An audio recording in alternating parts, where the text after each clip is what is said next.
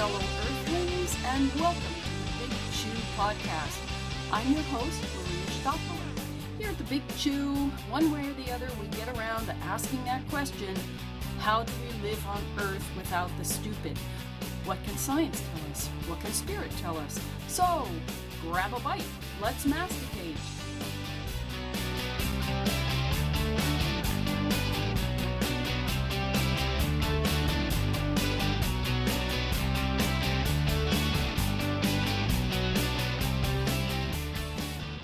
Greetings, Earthlings. Today I'm really happy to be talking with herbalist Julie Mitchell, who practices here in Vermont. She's studied with some of the great herbalists like Rosemary Gladstar, and she also got her BS and MS in herbal medicine from the University of Wales. We're going to talk about how she got into herbalism because I'm always interested in how people find their path, especially if it's a little off the beaten one. We're also going to talk about how to get to know your plant allies. Goethean science, the poet Goethe was very into plants. And then I'm going to ask, well, hey, if you could go back in time, who would you kill? So think about that. Okay, so please welcome Julie Mitchell. So, Julie, how did you get interested in herbal medicine in the first place? It really started when I was in my early 20s. I grew up in a city, from Michigan, in Lansing, so I wasn't really exposed to the herbal world until I left when I was young, and I ended up in New Jersey, of all places. Hey! It's a good place. I'm from New Jersey. Where did you wind up in New Jersey? I ended up in Princeton. Oh, okay, yeah. Yeah, and I ended up living there and working as a waitress.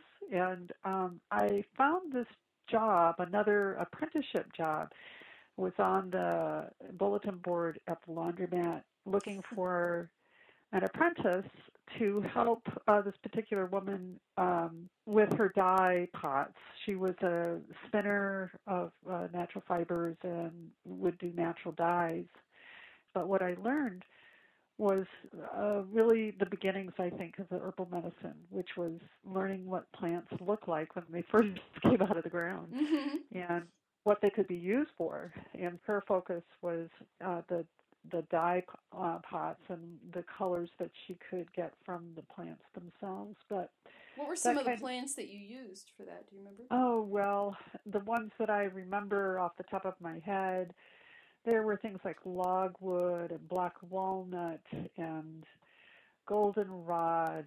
I remember collecting loosestrife and milkweed and onion skins and, madder and cochineal, which was actually from an insect, which wasn't really from that part of the world.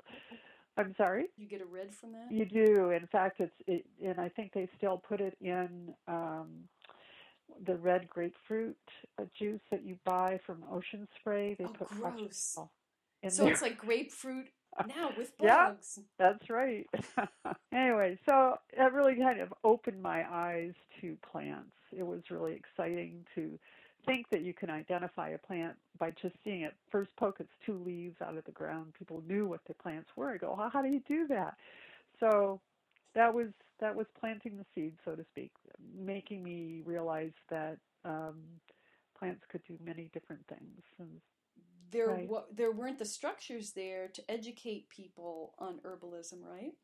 Yeah, there was definitely a dry time. I would consider it a very dry time, a real transitional time where the information that perhaps your grandmother would have had was being, passed away. Your grandmothers would pass away and that knowledge would be gone. Or, people were very excited about the whole idea of a pharmaceutical and using pharmacy as the pills. Better living through chemistry. You got it. And these people now who are the leaders in the herbal world, they're getting into their 60s and 70s now, and they have started a revolution, really. I consider it a revolution of sorts, of spreading the word and people becoming very excited like I became And where it is now, it's still an amazing transition that's occurring, I think. But,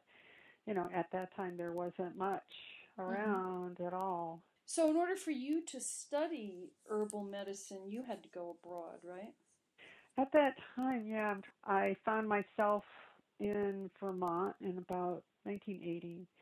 My next teacher really was Kevin Harper, and his wife Cheyenne. They started Autumn Harp, which was a company they made comfrey salve and lip balm in their barn in Ripton. Mm-hmm. They learned from a gentleman named John Christopher, who was from Utah. He's written a book called the Book of Natural Healing and was a very well-known herbalist out west. So I talked to Cheyenne, and she said, well, the best thing to do is to start gathering the plants and doing pressings of them, and then you have your own, plant herbarium. And so I did that.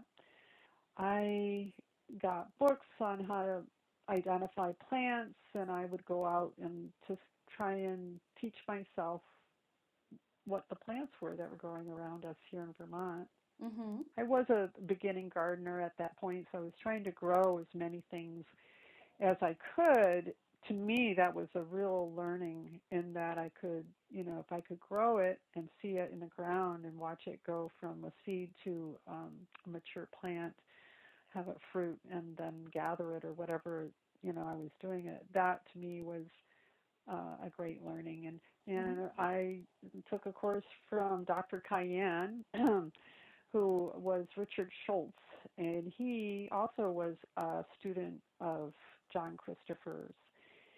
And he had become what he called an herbalist to the stars. He was in Ooh, Hollywood. And herbalist to so stars. his introduction was more making plant medicines and kind of the very beginnings of putting it into more of a structure of herbalism that was exciting to me because there was a logic to it Mm-hmm. versus mine just kind of a scattering of trying to figure out how to do it. Then I was looking for a teacher, and there wasn't anybody around. There wasn't any teachers. And then I had heard about the California Institute of Herbal Studies, and that was Rosemary Gladstar's school. Right. I was married at the time, and I just didn't feel like I could uproot myself and go. And then a year later, she moved to Vermont. Kind of amazing that I asked for something and it came to me. Funny how that happens, yeah. Yeah, it is. The universe answered.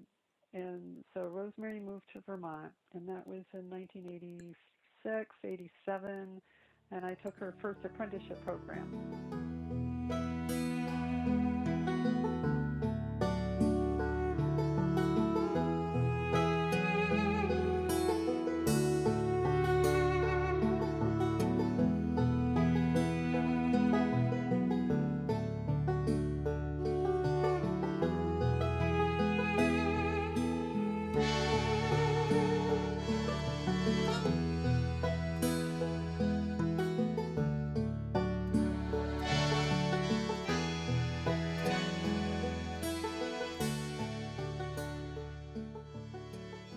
So, are there certain seasons? Are there certain times that you harvest plants according to any other kind of earth cycles that are beneficial?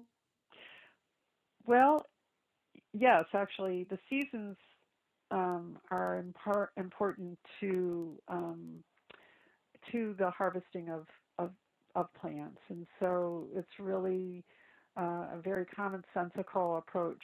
You're thinking about the part of the plant that you want to gather, and you're thinking about where the energy of that plant is going. So, all the energy is in the root when it's wintertime. Let's say it's a perennial plant, right? And it goes underground, goes to sleep for the winter. So all the energy of the plant's in that root. Mm-hmm. So in the spring and the fall, when the upper part of the plant dies back, and the energy goes back into the root, that's probably that would be the best time to really to collect that plant. Mm-hmm. So I think about, any of your roots, will be stronger in the spring or the fall. Now you mean like early spring before the plant starts putting up its green Right. parts. So being familiar with the plant and all its growing season, right? Knowing what it looks like before maybe the first leaf comes out of the ground. Mm-hmm. You know, that's important. And so the seasonal cycles is in terms of gathering the leaves. You would want to gather the leaves before the plant flowers. So that would be in the spring, early spring or late spring, before the energy of the plant goes into making that flower. Mm-hmm. The flower, of course, you'd want to probably gather in the summer or right before it blooms or as it's blooming is ideal, and so forth. That's kind of the idea. Mm-hmm. So the seasons are important. Knowing what your plant is it an annual plant where it's only going to live for 1 year and die back? Is it a biennial where it only puts up its leaves the first year, goes back into the ground, and then the second year will flower, so it'll send up its flower stalk. So if you're going to gather that biennial and you want the root, you'd want to gather that in the first year in the fall or the second year in the spring. Mm-hmm. I don't really gather much in the winter other than something like pine sap, you Mm. know, which is easier to gather in the winter time. Yeah. But and then in the spring, again, once coming into the spring, I'm thinking of barks. You know, if you're Mm-hmm. going to gather a bark, you want to do it when the sap rises. Uh-huh. Yeah. So yeah, seasons are very important. What about And phases of the moon? well, I mean, if you are able to follow the moon cycles, I think you would benefit from having a stronger medicine if you're gathering it. If you're gathering anything that you like a juicy green plant, so the water is being drawn towards the outside of the plant in a full moon. Mm-hmm. And I confess, I haven't really had the opportunity to gather plants in that way, but Mm-hmm. it makes sense. There is a commonsensical approach to that. Mm-hmm. Could Mm. you explain what the constituents are when you're talking about herbal medicine? Constituents are the um, are the chemical components of the plant. So one plant could have hundreds, if not thousands, of different components. So that would be, labeled the flavonoids or the tannins or the minerals that are in the plant. Mm-hmm. So there's like a database, James Duke's database. If you want to check that out, it's an easy one to Google, and he's actually done an amazing job of dissecting plants and finding out all the different parts or components or chemical components of the plant. So you can actually, you know, look through and study, find out what plant has flavonoids in it, and it'll help you just write flavonoids in the database question, and all the plants that have those flavonoids are listed um, with sequentially, with most and to the least. Mm-hmm. Yeah, it's pretty amazing. So that's if that's what you're interested in, are the constituents of plants, then that's one way to go. Um, if you're a medicine maker, it's kind of important to know what the constituents of plants are because you're extracting or using different parts or many different if it's mainly or mostly water soluble parts that you want from the plant, you would use water as your menstruum or your base. So you'd be Mm-hmm. using that as your tea or decoction.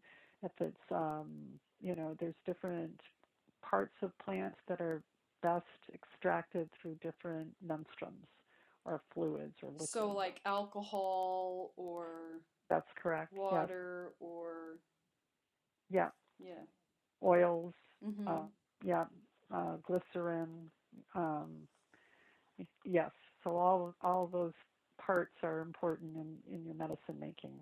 So it's not a random selection what you use to extract certain qualities or certain healing properties from the plants. It depends on what's the best way to hold that constituent. Yeah, so there is a science to it, so science and an art. And I have to say, it's an amazing intuitive knowledge that 100 years ago people didn't know what the constituents of plants were, but they Mm-hmm. were still extracting what they needed, oftentimes um, correctly. So, it's I'm not sure how do people know that, and it's through using the plant and finding out whether or not if it was efficacious or not. Just to go back to the first book that I got on herbal medicine, which was the Maud Greaves books, which is called The Modern Herbal. Um, she speaks to the way she arranges her materia medica and all the listing of the plants is she'll go through the constituents, she'll go through where the plant grows or how it grows. She'll go into like the geographical areas that it's indigenous to, and then she'll go into the folk medicine or the history of that plant, Mm-hmm. and then she'll go into more the modern uses. So, and I'd have to say that all my education from Rosemary up to the graduate program did that also. So all that information was part and parcel of learning about herbal medicine. The other aspect of the graduate program too was exploring your perception as an individual and the way you perceive medicine. So it's Mm-hmm. like you're taking your own subjective, qualitative point of view of how you perceive the plants that you're working with. It's your relationship with the plants. Mm-hmm. So that, to me, I think it's kind of a throwback or kind of revisiting the roots of herbalism Mm-hmm. by being able to hone that skill of Mm-hmm. plant perception. Do you develop an intuitive sense? Is that an important part of what you do? Or almost like a communication with the plant itself? Well, that's what I ideally would love to be able to say yes to. I think that it is a relationship for sure. You have your plant allies that you over time rely upon, or you use the same plants over, or the ones that grow near you use often, or you. It's very much of that realm. It's a relationship of the plants, and I think Mm-hmm. that most herbalists, I would say, probably do that. That Mm-hmm. they have cultivated their relationship with the herbs that they use. I know you were talking about Stephen Buhner's books. Yeah. What do you Yeah. think of him? Well, he's a wonderful speaker. I can tell you that. Very interesting guy. I appreciate his books quite a bit, especially the ones on the plant realm. Yes. And he really believes that, plants communicate with people. Like we were talking before about how did people find out what certain plants could do for them, and he totally disavows the notion that it was trial and error. And he used, I think, the example of yarrow and how it is It's Achillea millefolium. um So it was named botanically after the warrior right, Achilles, who used to use it in the fields to staunch wounds, right? right. And he said that all these different cultures use that plant for the same reason, Yeah, and they yeah. wouldn't have had any contact with each other. And who's to say he's not right? Yeah. I don't know quite how, who's, the pharmaceutical companies are going to tell you that doesn't happen. Do you think that plants are sentient? Well, I I mean, think that I all know. living things are sentient. I Excuse me? do. I do. Yeah. And so a plant is not a human being. They're not going to communicate with you in the same way that a human being is going to communicate with you. It's a different being. It's a different. I do believe in it, though. I do believe that plants are sentient. They can perceive so much. You just think about the evolution of plants and the way what they can produce as far as to protect themselves from insects and animals, and they're being eaten. They'll produce a tannin, or they'll produce a more potent chemical in the plant material so that they don't get eaten as often. And those are the plants that survive. And so there's a whole evolution that occurs there. Right. Don't they also communicate with other plants They so that do. in advance they can exude what they need to do to keep the pest away? And there's a whole mycorrhizal communication that's happening between plant to plant and the fungal Right. kingdom, which It's like is the just internet. wild. Yeah, just wild. So it's beyond categorizing. I think that I don't think we quite understand it quite yet. We're working towards it, though.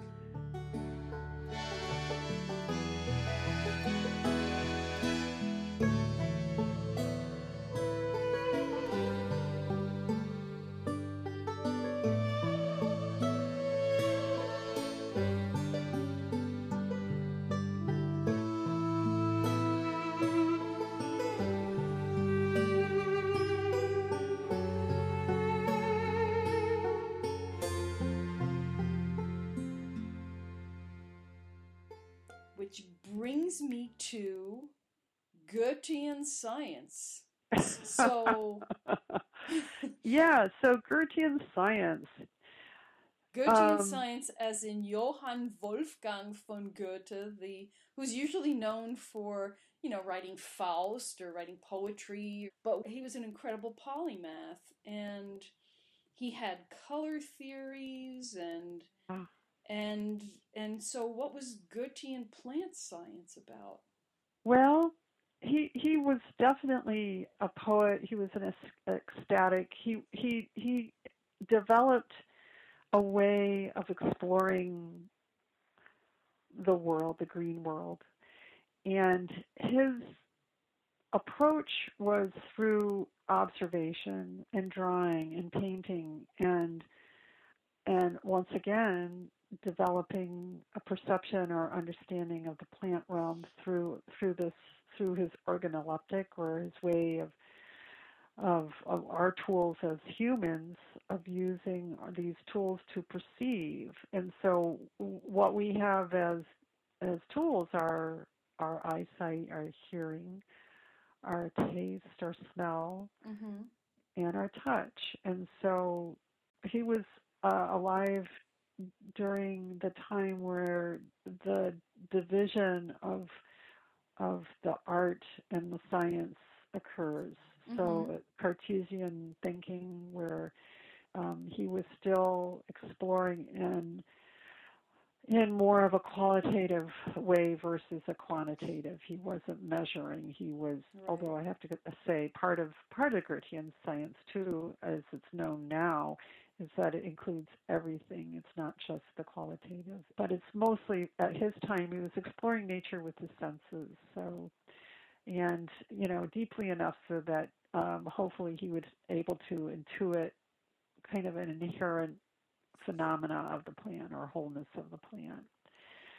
I have a quote here from him where he said, "Natural objects should be sought and investigated as they are, and not to suit observers, but respectfully, as if they were divine beings." Yeah. And he felt that there wasn't, that your relationship was very subjective rather than objective, right? Right. So it's trying to honor the subjective, where in science now that is not part or parcel at all of what science is. Sometimes when people write fantasy novels, or if you're having a discussion of if you could go back in time, who would you kill? And A lot of people talk about Hitler, he's always the one who comes up. Oh, I would kill Hitler and save all those people from having to suffer like that. I would take out Rene Descartes. Yeah, I would have taken Cartesian. him out, you I hear you. know, the Right, whole dualism thing, the whole right. I think if I had been able to go back in time and take out Rene Descartes, the other people would probably not have had to take out Hitler because he you know Totally. I mean, it definitely it divided the world. It just divided the world into it's a duality that doesn't sustain. I right. totally agree. I never thought about that, but that's But now you're really thinking about it, aren't you? yeah, yeah. So it's like it's and that is where the difference between Goethean approach versus a scientific approach would be. But I feel like all parts are important too. Right. So my advice to people really is to find out for yourselves. Do your own plant study, sit with the plant for a while and find out what you find out, see what, if you can shut up for long enough or, find a peaceful place in yourself to sit with anything, whether it's a plant or it's your dog or it's your child or, you're going to start to perceive something. And it's really hard to, are you going to be able to be sterile in your thinking? That's not really what you want. It is a participatory science in the sense that you're participating in it, but you're Mm-hmm. also able to observe and have a view or a way of understanding. I think that comes through your Mm-hmm. perception, whether it's subjective inner thought, or whether it's what you're seeing and measuring, right? So you would go into it with an intention, correct? Right. With the Goethean study, and when I did it with Mullen. I did it with when I went to Spain during the master's degree, and I did it with olive, and I've also done it with a couple of other plants. But my intention always is, for me as an herbalist, I'm asking, my inherent question is, what is the medicine of this plant, or what would you offer as medicine for a human being, Mm-hmm. and that's it. I find that's helpful because it's a direction. It So does you get a have. little more focused in the. Right. Yeah. So and when say if you ask that question of a plant, how do you know when you're getting an answer? How does that It's feel to you? right. Well, I can only tell you what I was able to perceive through the studies that I've done. And so in the Goethean approach, it's starting with that intention, and then the process also including the fact-finding aspects of it, like following what is the phenomena observed and what are the measurements that are made, and then allowing yourself to have an imagination, Mm-hmm. imagining kind of the growth process of the plant and using your imagination to connect to different stages of the plant and recognizing kind of the gesture of the plant in the sense of what you perceive it to be, and then it's allowing all that information to come to a point of fruition where it's kind of an aha moment Mm-hmm. where you become one with the plant. It's kind of resonating with the plant. Mm-hmm. And then having an idea. So what happened for instance, with Mullen is I actually did a plant study by myself, but I also did a plant study I included 5 people that weren't herbalists Mm-hmm. and had them study the plant with me throughout the one day. We did it. It was amazing the information that they came up with, Mm-hmm. and as far as what they perceived the plant to be. And a lot of it, I mean, I didn't want to influence them at all because I already kind of knew what Mullen was used for, but the things that they were able to come up with, I can quote to you what they were. One Mm-hmm. person said, softening the inner fibers of the body with strength and fluidness, making for strong veins of life and breath divine, healing inner parts of the body. Another person said, promotes good breathing and structural integrity, specifically for impotence and to build self-confidence. One person said, structural support, but fluid. Another one said, supporting passageways, breathing. And then another person said, for self-confidence, holds water, could support the holding of water. And knowing that I've used mullein for mullein root specifically for bladder incontinence, so that speaks to holds water, could support the holding of water. Right. It's used for pain as an anodyne to help. It has actually a very wonderful ability to kind of relieve pain, and I'm not sure it's topically or if you ingest it. Both, either. It's specific for respiratory treatment. Right. So if you think in some of the things that we're talking about, promotes good breathing and structural integrity. It's an absorbent. So it's just it was very cool that they came up with all of these ideas of the medicine of the plant, and it does correlate with the actual use of the plant. So to me, that was very reaffirming. So they actually, these were people who didn't necessarily have preconceived notions, and yet they were picking up on what the plant was about. Yeah, what their perceptions were. And part of the day was sitting with the plant and drawing it, writing about it, and then coming back and discussing it. And so it was very much, it was a very interesting process. It said to me, yeah, this is definitely a possibility of a way to perceive if you allow yourself the time. Right. Do it, right? And for listeners who don't know what mullein is, I'll have a picture of it in the program notes. It's a very upright plant with a stalk of yellow flowers, right? Yes, and so yes, it has.